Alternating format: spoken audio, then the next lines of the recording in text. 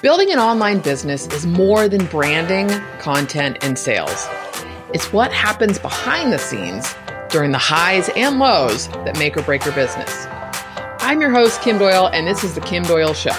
I'll be sharing my own journey of 10 plus years growing an online business, as well as talking to entrepreneurs who are on the ground, creating, building, and showing up every day.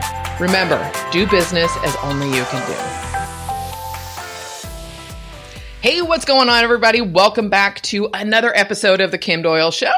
You know me, your host, Kim Doyle. I keep trying to come up with a different intro for that, and it's yet to come to me.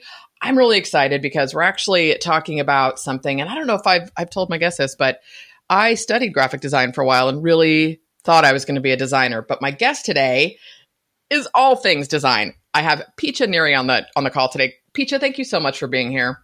I didn't know you studied to be a designer. So interesting. Well, you know what it is? And this is probably what most, like, for my whole life, like I was going to be a graphic designer, right? Like I would spend hours in my room just drawing. And at the time, and it's so funny when I tell you, there's a school in Oakland in the Bay Area, and it's now called California College of the Arts. It was called California College of Arts and Crafts, right? Which is, It sounds very archaic today. But the truth is, I think at that age, at that point in my life, I just didn't feel, I don't know if it was confident enough, but I loved it too much and I was afraid of the judgment, to be honest with you. Even though, like, I took a bunch of art classes, I majored in it for a little bit, and then I was like, we won't even get into how many things I majored in, but it was just always a love of mine. And so, here we are. So I'm really excited to talk design with you. Thank you. That's great. So am I. It's fantastic to talk to you as ever. And you know what? The funny thing is that I completely understand the imposter syndrome that you're talking about, because I didn't actually study to be a designer. I studied art history, a little bit of fine arts. And then I got into design. I mean, it was long ago enough that I now feel like I really have earned my stars.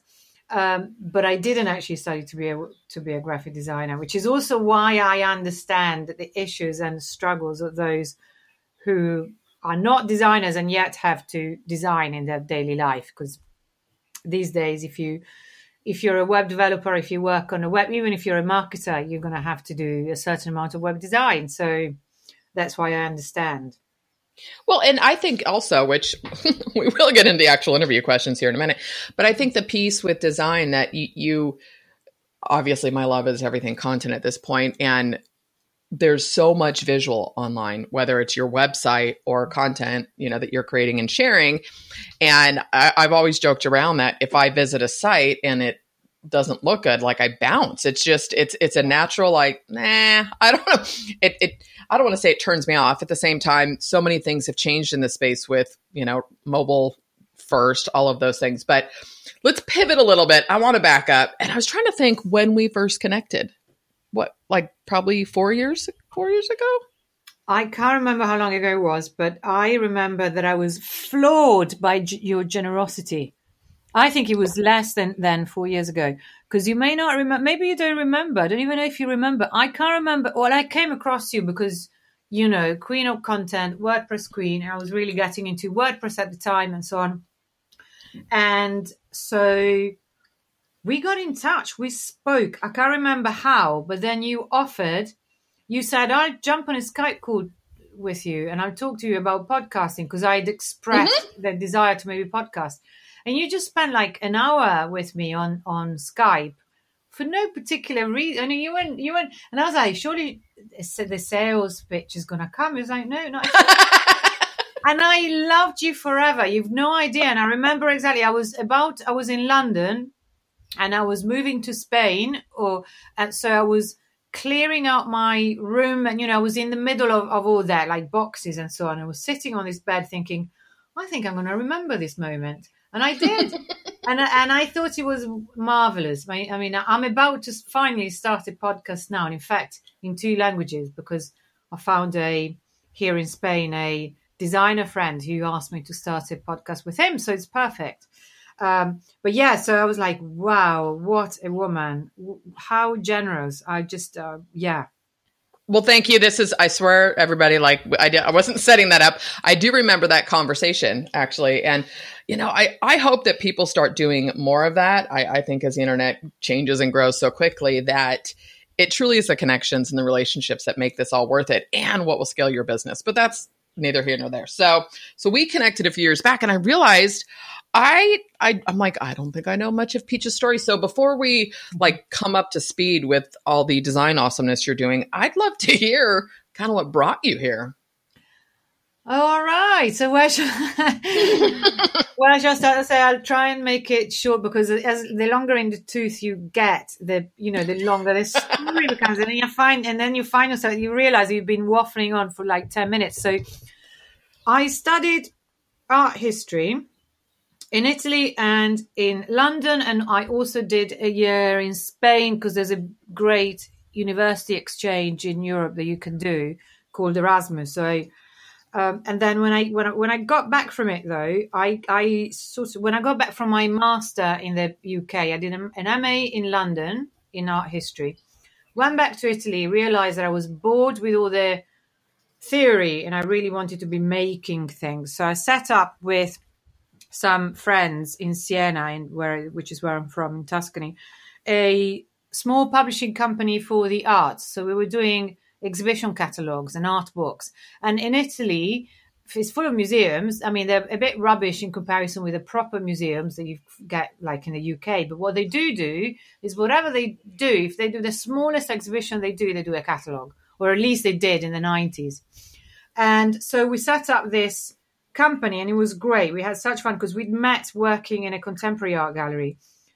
It was so that's how I started with the design thing. And I was doing as much editing as I was designing. And then I just really found myself ever more involved with the design part because that's what I loved. And I learned so much because our studio was actually in the same building as our printers. And so I can't tell you how much I learned and how much I loved spending time in the actual plant. It was great. And I loved everyone who worked there. So it was a fantastic experience. And then I got a bit fed up with Tuscany and decided I wanted to move back to London. And I did. I moved back to London and I got a little bit involved with the dot-com bubble at the end of the 90s. And got, it burst quite badly. So I got, went legs up with everyone else. And then I got back into designing and worked with, went on, because also because of the masters that I'd done there in art history, which was at the Courtauld Institute, then a lot of my friends were working for art institutions and museums and so on. So it kind of came natural to go back into doing art books and catalogues. And actually, if you're in London, it's a difficult city, but my God, the opportunities that it gives you. So just by virtue of being there, I got fantastic. I worked in Syria. I got projects in Syria, in China, in Paris, kind of all over. But then I got a bit bored with just doing books because art books are great, but they're about the art more than they're about use. And I really wanted to get more varied experience as a graphic designer. So I started freelancing for agencies and also for big newspapers like the Sunday Times. Actually, I was working in the magazine, not in the newspaper.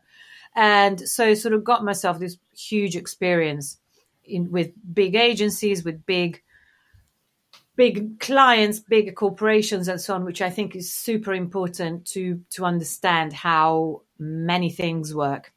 Then I got one of the very few jobs I've ever had, because I've most of this has been working for myself mostly, or freelancing, going into agencies as a freelance to get the experience.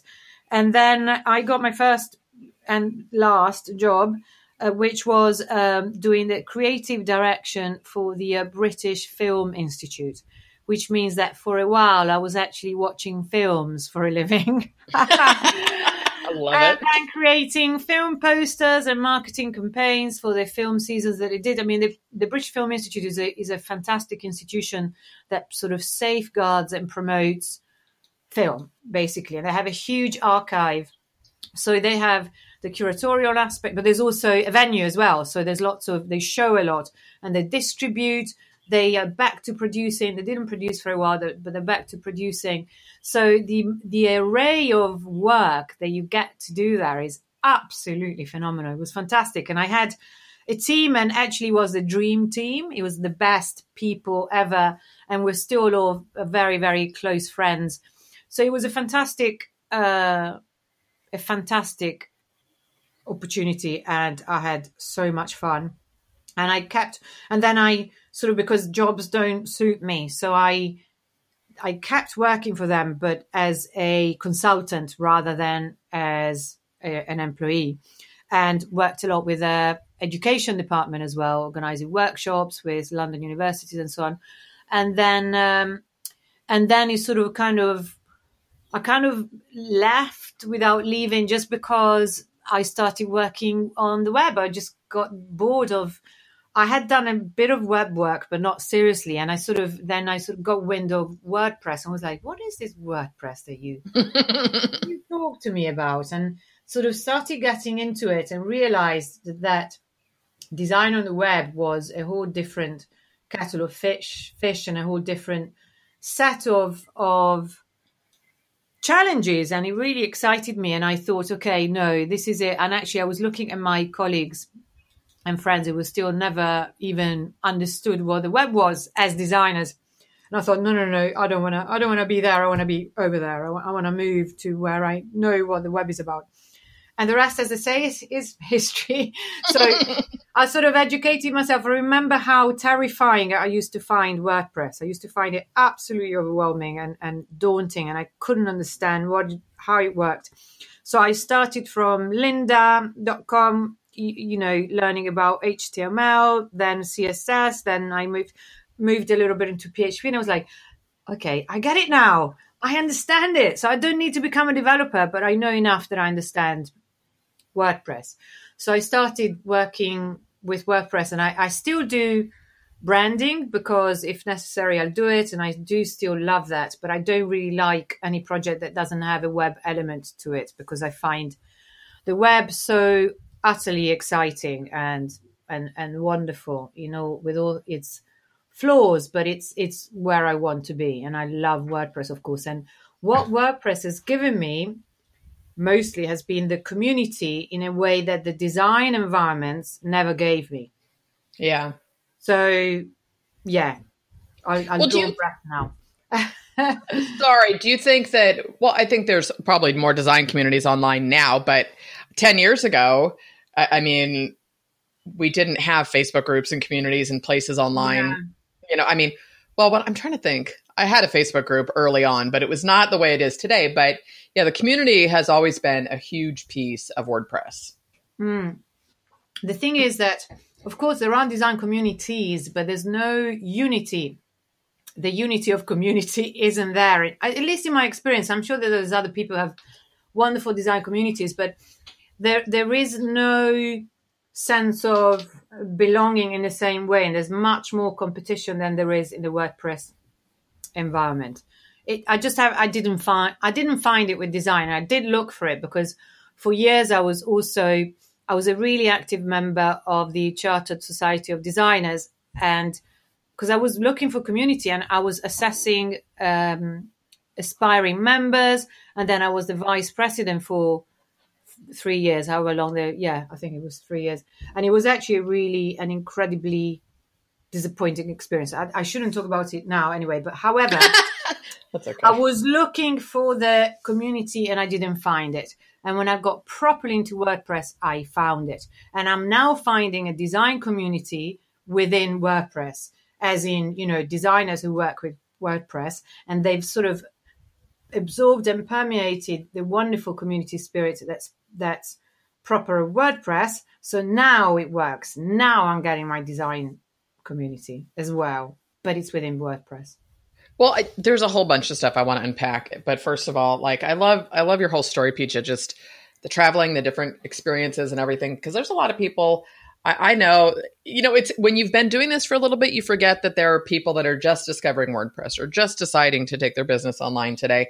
And I mean, that sounds a little bit naive, but obviously there are people, but you kind of forget that there are a lot of, when you just don't pay attention to the stuff that and is common language for you. And I think it's what's unique about WordPress today is that there are sort of, I don't know, these sub communities within it, right? So you've got hardcore developers and you've got design. I've shifted to content. There's all kinds of different places to find it. And what I've always loved about the web in general is just that it changes consistently. And I'm a little bit of a learning nut, but which that kind of brings me to, I'm going to jump around a little bit here, but your recent design talks at WordCamp have really exploded for you. And I mean, you've gotten amazing feedback. You've done a fantastic job. And do you feel that that's really helped you even just narrow in on design within the WordPress community? Absolutely. It really has. It uncovered a need. So I decided that I wanted to start talking at WordCamps. And I then thought, okay, what am I going to think about? Because weirdly enough, I was considering other subjects. And then I thought, don't be silly. You're a designer. There was something in me that thought, what I do isn't interesting. It's the good old imposter syndrome that we all love so much. And I thought, no, that design is your thing. And actually, then that got me thinking about how different design is on the web and how I had to shift my perspective entirely when I started designing on the web. So I started actually looking at issues that side, but also one of the greatest compliments that I've received since starting this was from Dave Toomey of the Beaver Builder, huge. I love Dave. I could talk to him all day. Don't we all? We just do, and it's fantastic because also we actually met in person at WordCamp London just last April. And it was great because it was we were in a room where we all knew each other as avatars, as sort of Facebook profile photos. And we're like our oldest friends. Anyway, so he said that I talk about design from the point of view of a developer, which I found was a huge compliment because I'm not a developer. I do think that as I am more knowledgeable than most designers with code, meaning that I know very well what I don't know. And I've talked to developers a lot so that I make sure that I don't do or say anything stupid, So, and I thought it was a great, great, great compliment that he said that. But it is true. I'm trying because what is sort of after the first talk was in London, it was about Gestalt psychology and how it really helps UX. And what people told me after, the feedback that I got was that all these developers were coming up to me saying, thank you, this really helped. And can we have some more? Can you do a course and can we get some more? And I was like, wow, I'd never thought of that because actually when I started working on the web, everybody said, oh, you need to learn code because otherwise you just can't, you won't get it. And they were right. Absolutely. Fair enough. Absolutely true. I don't know. I never coded a site. I did okay. No, well, I don't anymore, but at least I you understood it. Knowledge, because otherwise you just don't know what you. Trust me, there are design. That's where you get all the animations and the. Anyway, never mind. However, well, you go sideways with too much. Yeah. We digress. So, the whole point was that suddenly it was pointed out to me how, yes, designers need to learn how to code, but coders need to learn about design. They just need it because design is not, which is something that I bang on about a lot. Design is a process. Design is not just the styling. That's the misunderstanding, sort of a very common misconception that when people think or talk about design, they think they're talking about the styling. And to me, it's not. It's the thought process. It's the problem solving. It's the finding a solution that maybe the user doesn't even know they have, but you just look at things in a different way. So that's why also developers are finding it so useful because I'm giving solutions to problems that they didn't know they had, which is kind of nice. So it just sort of uncovered a whole new path, set of avenues to me, and it was a great discovery. Yeah. You know what? I just had this huge aha because of that. And I think it'd be valuable is that, there is this piece, I think, with whether it's design, development, content, marketing, whatever, but there is, and bear with me as I try to explain this, but you've sort of got the surface level understanding of things. And, it's really taking the time to do the behind the scenes, the why and the understanding of it. And, I know that pivoted for me when I started thinking about storytelling in content. Yeah. Like it's not just writing about something. It's really paying attention to how people feel. So to you, like when you're discussing design as a process, it's not just the styling, because you're going to deliver a better product sooner if you take the time to pay attention to the process and why this is happening and what's going. Is that kind of what you're saying? Yeah, it is. It is and it makes what you just said made me think about your emails that I always say that, when you send an email, I always, whether I like it or not, I read it all because one of your paragraphs leads to the next. You're just basically you're leading me by the hand with your copywriting. And that's exactly what the design process does or should do. That's exactly what it does. So there is an analogy with absolutely everything. So when I talk about the design process, it really is a process that can be used by anyone. And also another point that I make very often is that there's this thing that developers think that they will never be good designers because they don't have a creative bones in their body. And it's in between quotation marks, because honestly, I call rubbish to that. It really is rubbish because design on the web is mostly not about creativity. And in fact, when you see a really creative website, it may wire you to begin with, but then it's terrible for UX and usability and accessibility. Normally that's the case. So in a way, the least creativity when you're designing a website, the better. And I really, really don't think that you need to be a visual artist to design good websites, because that's also another thing that I really contest. I always tell developers, but you are creative because you solve problems. So you imagine solutions to problems.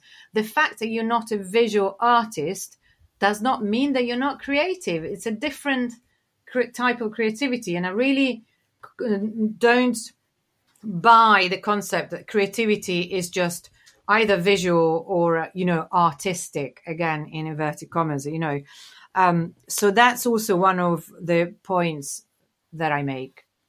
I totally agree with that. So many people think that you have to either be able to, freehand draw or paint or and I think we all have a different level of creativity. My sister may do it with, pulling a party together or something. And it's like, yeah, there's energy there that I wouldn't do. So I absolutely agree with that. And with the website piece of it, the more I take the time to step back, and again, I'm not doing websites or anything, but when I take the time to put the work into the process and the understanding and the why and thinking through stuff like what is someone going to think about when they land here and go here, it's completely shifted how I do everything when you take the time to do it behind. So it creates this sort of foundation for which you do everything. So I know that you're talking, about developers, but obviously you've got just non-designers, right? That can, so let's say you've got somebody who wants to manage their own site. And here's what I was thinking. There was an example. I came across a website kind of in the same space with content marketing, and the branding was nice, but it was almost so matchy that nothing stood out to me. Like I couldn't, the headlines didn't stand out. The next section didn't stand out. Like if you were to break it into blocks, and I thought, okay, your brand is dialed, girl, but like your message doesn't speak to me at all. Like it doesn't grab me. There's nothing in here that's making me say, what is this? Or I want to read further within the copy. So I don't know if you could point out a couple things that maybe individuals do, and maybe I'm totally wrong. It's a complete personal opinion on that, but it was almost overwhelming. It was so Pinterestized. Yeah.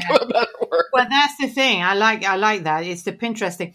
The Pinterest issues is an issue because people say people who are not designers but who design websites say, "Oh, I just went to Pinterest for inspiration because I don't know how to design this." I'm like, please don't go to Pinterest, because first of all, it's all about trends, which is what makes things bland. And also what you need is not inspiration, it's design bones. And basically what you say about the really bland website where nothing stands out, it's not an opinion, which is another thing. It's design is really not an opinion. The choice of there are certain choices that, yes, are down to taste and they're an opinion. But in fact, one thing that I preach is never base your, as a designer, when you design something, never base your choices on personal opinion. You need to be able to always have a reason, because then otherwise your client could say that they don't want it, or they can come up with unreasonable requests. So for the really bland website where nothing stands out, there are plenty of design principles and visual psychology rules. Rules sounds prescriptive. Principles, is a good way of putting it. That I bet you that if you give me the URL of that site, I can analyze it and tell you that there are specific reasons why nothing stands out to you. And it would be interesting to see the metrics, the analytics of the site, to see whether it converts or not, because it probably doesn't. I'm going to send it to you later. Yeah, of course. Well, your copy is copy that converts, because you make me jump from paragraph to paragraph, even though I don't like reading emails in general, but I always read yours. So, that's the point. And that's what design needs to do. And it's not an opinion. And in fact, never base a design decision on a personal choice, ever. I have to tell you, I've got like 4 click to tweet posts from everything you're saying already. I'm like, if you hear me typing, I'm like, oh, that was a good quote. That was a good quote. Great. So no, it's fantastic. So like, I don't know if you have, a top 3 or a couple things that you see, whether it's a mistake or something that you see people doing over and over, that maybe if they changed this or did a different, I don't know, not even a different design, but pulled something out. And let's, like, I don't mean, sliders and all the nonsense like that. But right, that's just an old conversation. But really, with I don't know, because there's a balance, right, with marketing and providing value, and then the conversion piece that people can't see and understand. Are there a couple things you see people doing that you think could be simple changes that they could implement? Yeah, I see. I have many answers to this, but however, something that I'm seeing more and more and more and more and more, and that has come up in the Facebook group that's for this project, and also where people say, okay, layouts are so boring at the moment, and then also at the moment I'm creating courses on a weekly basis. There's a course a week basically, and I am struggling to find any websites. When I look for examples or case studies, I'm really struggling to find websites that are not centered. Please stop. It's just, this is what I mean about trends. It's just, I don't know whether maybe they convert more. I don't know. I don't have the metrics on that. But when there's a design trend that sweeps the web, everybody do the same thing. And I do blame also page builders and templates, because they just make us lazy, and also low budget projects. I do understand that. But if you look at most websites that I looked at today to prepare my class, they're all centered. Please, let's not sort of take a pledge to not center a design for a month. Just for a change. So that's one thing, to just go. I would say, yes, in a way it's safe to use templates, because especially if you're not a designer, it is a good idea, and I would recommend it, because there are some great templates out there that have been created and probably tested, and probably they convert. But try and sometimes educate yourself so you can do something different. I would say that. And then other things that I see done so often are complete misuse of typography, and especially typography on images.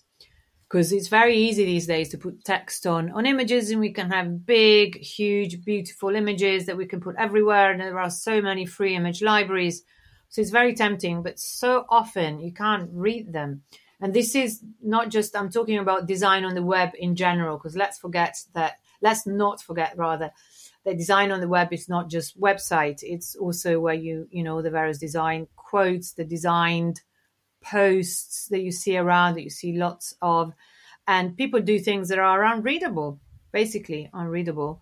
And it's not that, and it's one of those things that I think surely it's kind of obvious that this is not readable, but in fact, it's not fair to say that, because people who've not had that kind of education maybe don't think about that in the same way that I probably make, terrible sins and mistakes when I do things that I'm not a professional in. Well, so don't you, I think some of that you pull into, there's an opinion, right, of something that looks good, and it's not having a deeper understanding because, I actually, this is part of my foray when I actually owned a scrapbook store for a couple of years, and I designed some font stickers that I had, cool. hand drawn, right? Anyways, but it's fun. So I've always loved lettering and typography, and there's so many, I don't know how many fonts there are, right? There's so many options, but when you look at readability on the web, and so people are coming with a completely different perspective, it's kind of, I'm going to liken it a little bit to grammar on the web, right? Like I'm sure my English teachers would hurl if they saw the way I write sometimes, and Grammarly constantly tells me, I overuse ellipses or I do whatever.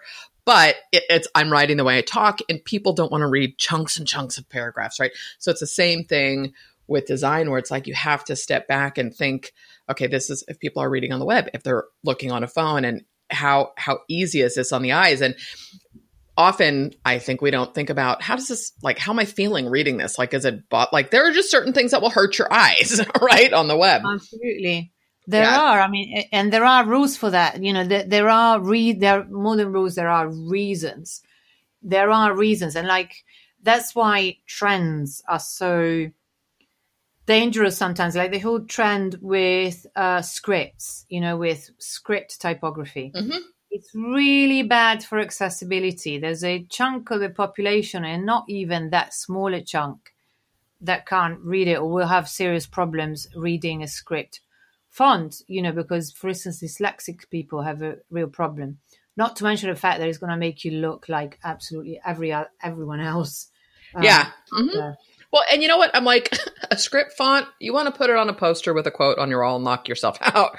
Or you can use, I don't know, because I like a lot of that stuff too, but it does start looking the same. I think about this, I'm going to go a little bit sideways, Piccia, but it's kind of like you look at, design with homes, right? DIY is so popular, and, I don't know if you've ever seen Fixer Upper, the US show with Magnolia Mark, right? That's super trendy. And I love them. I think they're a super fun couple. I love what they do. But what's going to happen in 10 years when you've invested everything and this doesn't look good anymore? You know what I'm saying? It's like, you think about it, I'll look at my furniture, I'm like, wow, this looks like, I don't know, Pottery Barn circa 1995. But it's like, you can't redo your kitchen every 2 years, so you have to pay attention to, I don't know. It's like, often it's not, how does this make me feel, or does this work? It's like, you can like the way something looks, but it's not readable, right? I mean, on the web, it's that type of stuff makes me cuckoo. Well, that's it. This is such an important point, because it's one of the big differences that I found from the type of design that I was coming from to the web, where I really have to curb myself and almost, sort of scold myself when I want to, or wanted to. I think now I'm past it, but go too creative, because if you go creative at the expense of essential things such as accessibility, which is actually a legal requirement. People forget this. You need to adhere to certain web standards. So, and making things unreadable or unusable just because you're being creative is not a good idea. So that's why I'm saying I'm really almost getting to a point where I'm getting to saying that there's no such thing as personal taste. I mean, there is, but if something doesn't work, I can tell you why. I can really give you solid reasons and not just say, oh, I don't like it, or, you don't have any design taste, because that's one thing that I really am very, very, I stress a lot when I teach about design. It's because I want everyone to be able to go back to their clients and say, no, you can't make the logo any bigger and have a reason why. Or no, this can't be bright red and against a green background, and give them a reason why, rather than talking about taste, because that's really what it is about. And that's why I'm saying that design on the web is much less about creativity than people think. It's about being useful. Then the personal taste thing is actually a really interesting question, and issue rather. And it's something that came up a lot when I was doing the assessments for this Charter Society of Designers in the UK. So basically people who wanted to become members, because it's a professional body and you need to do an exam to come in. They come and they're assessed, and they need to answer questions and bring their portfolio and so on. And sometimes designers would come, and also, by the way, it was any kind of design. I could get maybe someone who would carve stone, it was any kind of design, not just graphic design. In fact, very often it was interior design, for instance. But sometimes designers would come, and I really, really thought, I would fail you. If you were if this was a school, this would not grade, because you haven't. And I could always pinpoint the reasons, but sometimes I couldn't. It wasn't strong enough. It was just, I was thinking, this is crap design. So I actually then thought, because when I thought, okay, I can't fail you because there's nothing actually particularly wrong with the design. I can say it's dated, I can say other things, and then I sort of started thinking maybe there is a different market for this. Maybe there are people for whom this design is right, because clearly you are a designer who has a career, so maybe. So I think there is maybe a little sliver of room for talking about personal taste. I think there is, because I see websites that are absolutely fine, but they use fonts that I hate, or the styling is meh or nothing. So there is a little bit of room for that. But then when it comes to the core of the issue, if there are real issues, I'll be able to tell you what they are and really have a strong case for you. And the people that learn from me get to the same, they just have a set of solid tools and reasons to either defend their designs or say, no, you can't do this. I won't do it because it's against best practice, and this will happen if you do it. Well, and there comes a piece in there, like where you were talking about, sculptors maybe, or whatever. You've got art. Art can be very subjective, right? And that's one thing when you're talking web design and usability and UI and all of that. There's a conversion element that has to come into play. Yeah. It has to work, right? Gone are the days of a brochure website. Most people understand that the site should do something. And, as we go more towards, which I love the whole personalized marketing piece, but it's an experience. You want to think, okay, when this person is coming to my site, how are they going to experience things? And I think it's part of why I love reading on Medium so much. It's so clean. It's very simple. And I've seen where from, in a marketing space where there's somebody, I don't know if you know him, Brian Moran. He is the founder of Samcart. It's fascinating. I'll watch a lot of his even landing pages and stuff, and they're super narrow, like maybe, 600 pixels wide, but they're completely designed for mobile first. And it's funny because I look at them and I think, well, it's clean, which I do like. At the same time, I want to read it. Like, I'm very conscious of the headlines, and I'm not saying that's a design rule of thumb or anything, but it's working and it's converting. So I think when it comes, people have to, the personal opinion, like you said, there can be a piece in there, but at the end of the day, you can track and measure what's working. If it's not working, you got to start somewhere.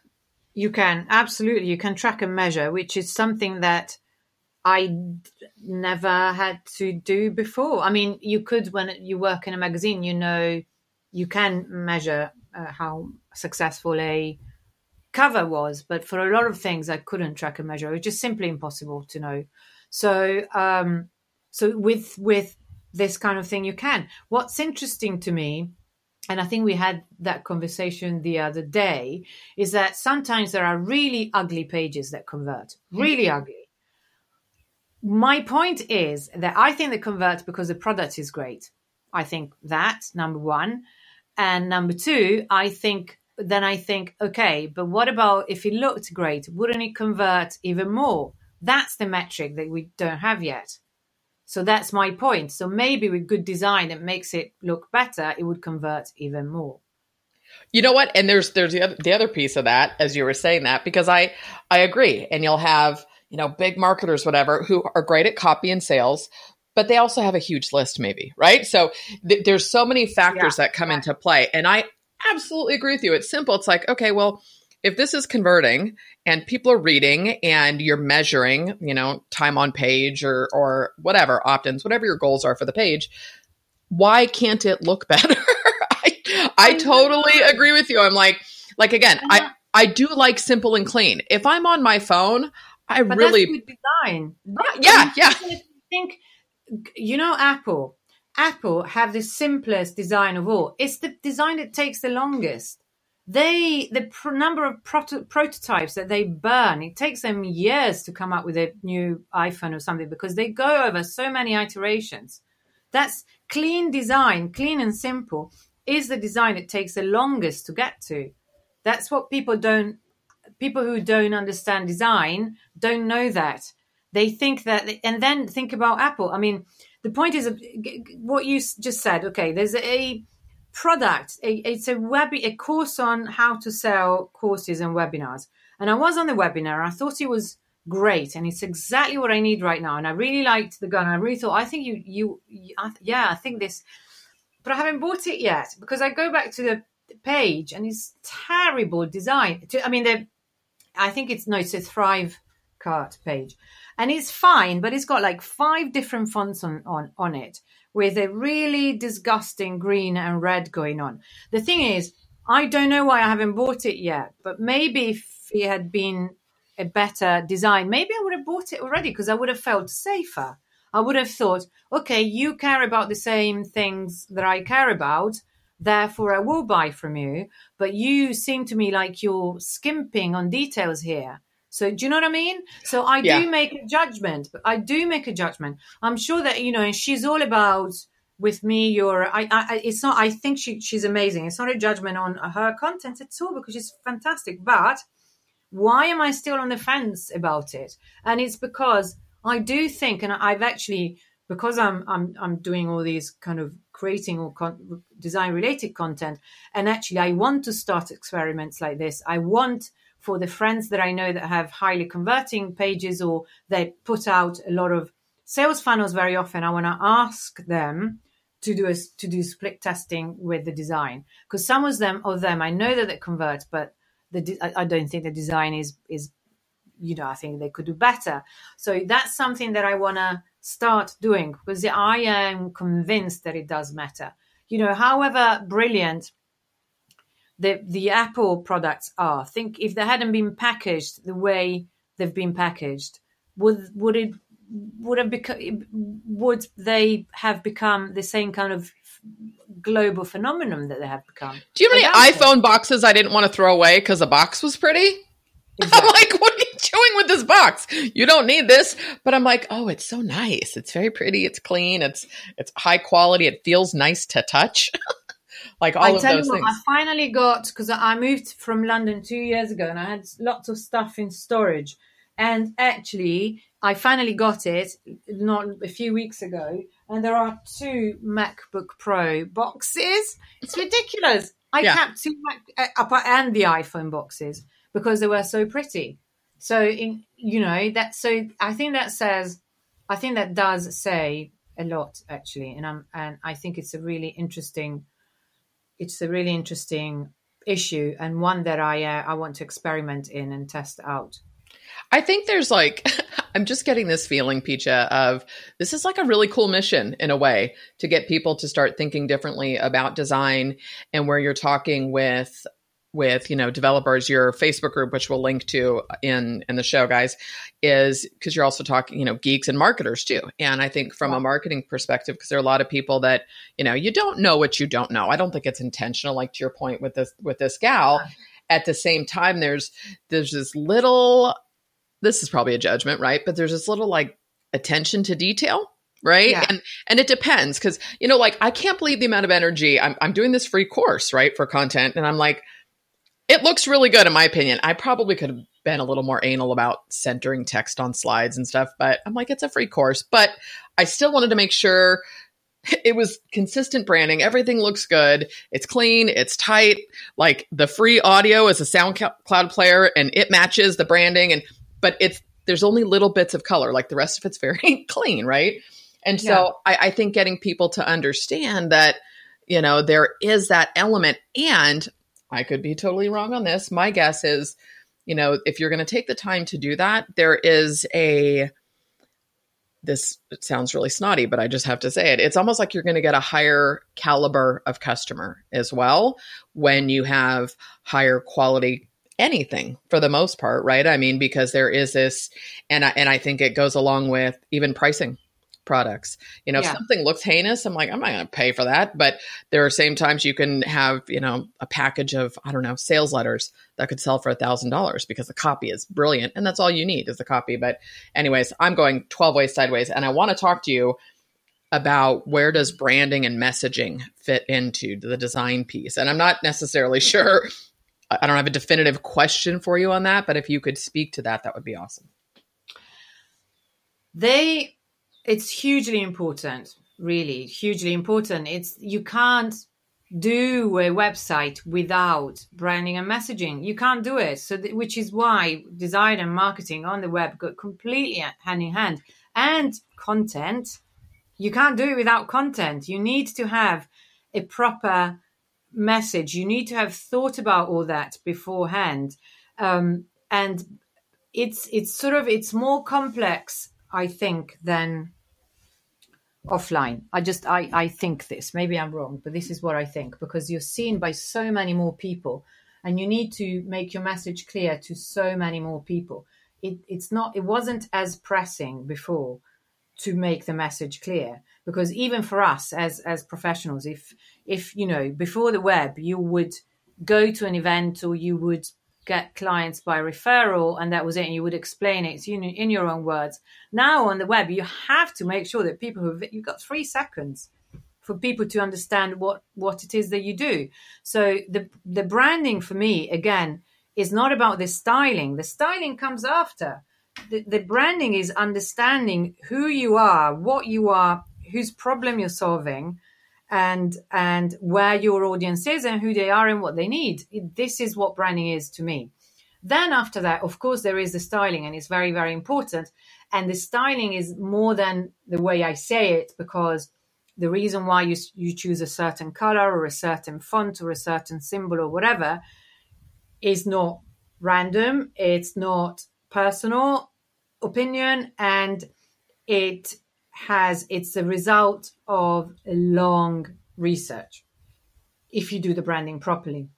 So the branding has a huge place, and the messaging has a huge place, and that takes you straight into content. So to me, that's why designing on the web is so fascinating, because if I could be happy with with lorem ipsum copy when I was doing a brochure, I don't feel, I'm not saying that it was right even then, it wasn't, but now I would find it really difficult if I'm designing a website that is meant to convert, I need to know what your message is beforehand.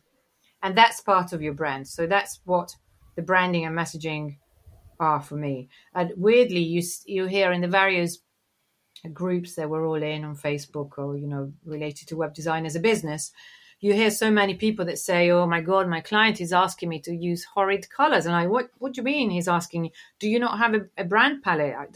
Does he not come already with And the thing is that no, most people don't, because they think it's not needed, or they don't really understand what they're selling with their website. And I think that some people who improvise, they make it somehow because they're maybe geniuses of social media or whatever. But generally speaking, it's not about things being pretty. It goes much deeper than that, and it's all interconnected. Well, I think, again, Medium's a great example of that. Why are there, I don't know, there's like 80 million people reading on Medium. It's insane. And it's because it is ideal for readers, for people who like to read web content, that it's a great platform to read. God, I'm like, I can't believe we're at 50 minutes already. I want to talk about what you're doing though now, because you're teaching courses. I'm super excited. I feel like things are just kind of exploding for you. So can you share what your courses are, who they're for, and then I'll link to everything, guys, in the show notes, to Piccia's group and her sales page or whatever, but share what they are. Right. Thank you. So there's a Facebook group, which is called Design for Geeks, where I talk a lot about design. And it's a really great group. It's very young. It's just a month old or just over a month old, but it's super engaged and full of very, very, very interesting people as well. And mostly the profile is geeks, marketers, devs, techies who design, or content people who are not designers, but they're web professionals.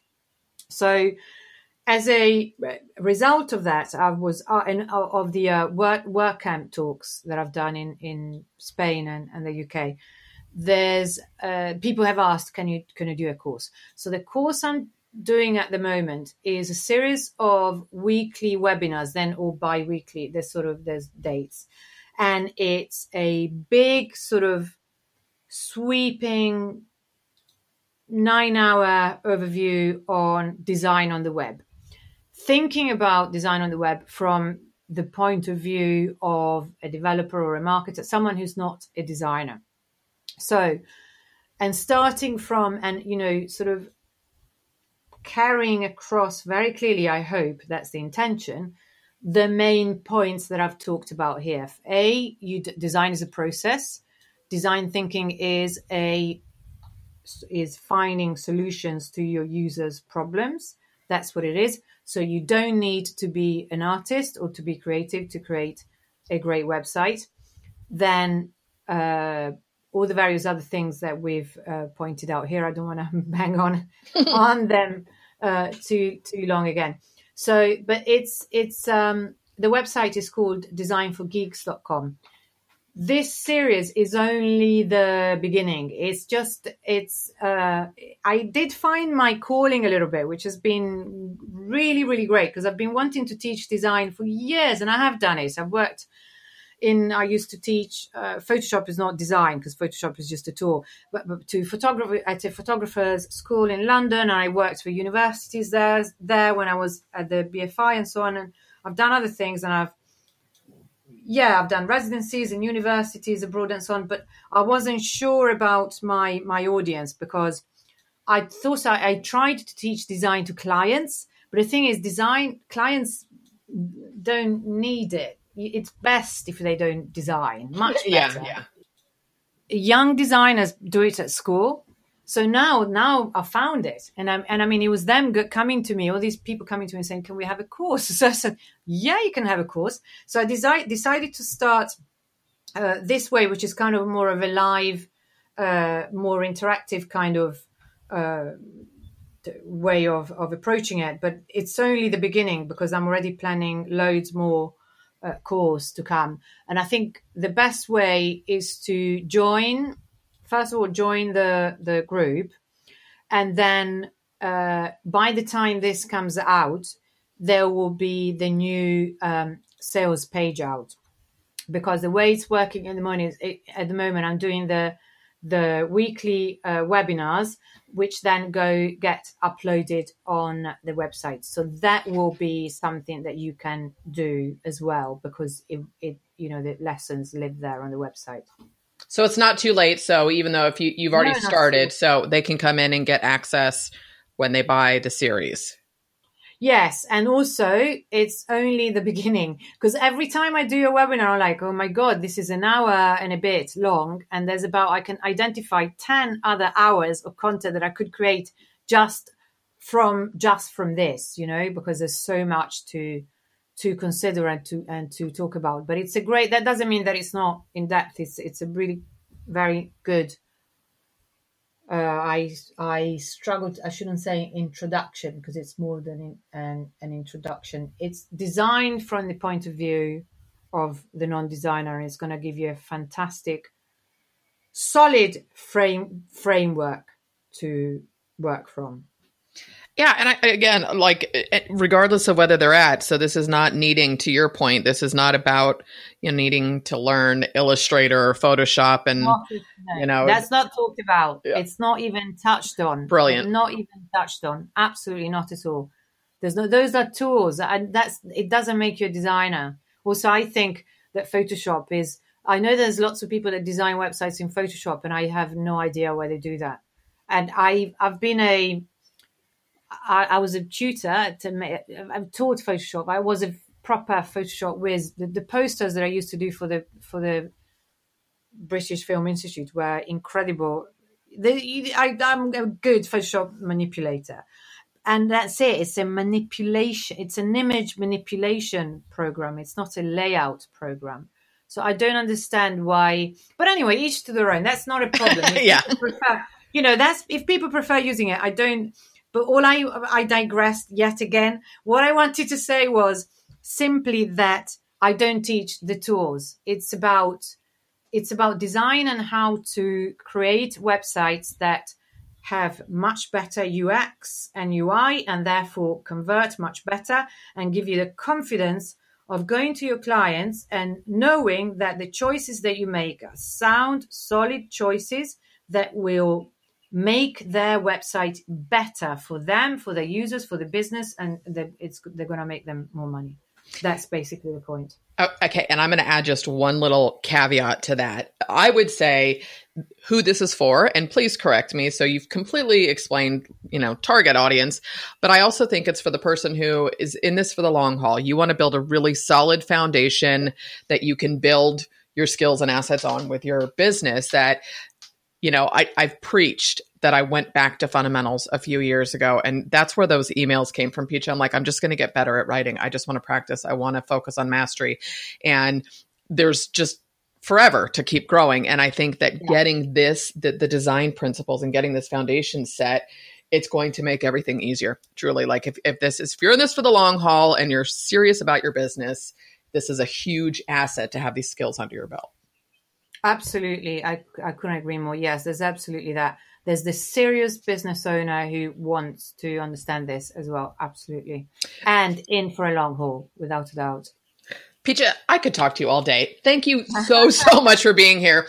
So we're going to link to Design for Geeks. Where else should people connect with you? The Facebook group, we'll put a link to that. The Facebook group. Yeah. Right. So I think there isn't. I'm not set up on Instagram yet, but I will be, because one part of designforgeeks.com will also be an exclusive image library with my photos, because I'm also a photographer. I have had photos on stock image libraries for years, but they're all down now because I want for them to be exclusive. That's brilliant. And your photographs and your paint, everything you do is beautiful. I just love watching this journey. So again, Piccia, thank you so much for being here. Thank you, Kim. I've had a blast as usual. Thank you so much. All right, guys, you know the drill. Just hang on. I'm going to reiterate those links for you. Everything will be in the show notes. And not only is her teaching amazing, she completely over-delivers in the Facebook group. So make sure to join Piccia in her Facebook group as well. As always, guys, I will catch you next week. All right, as always, thanks so much for listening. So I've done a couple pretty links for you to make it easier to go to Piccia's site and group. Just go to kimdoyle.com/design geeks, all one word. And actually, that's the only pretty link, because you can go directly to Piccia's site, which is piccianeri.com, PICCIANERI.com. Links are in the show notes. And if you've not left me a review, I'd love it. And of course, join Content Creators. Why have you not joined this group? You guys are having a ton of fun. I'm doing a lot more video live streaming. And it's an amazing community. I adore this tribe. You can go to creatorsfbgroup.com. And I will catch you next time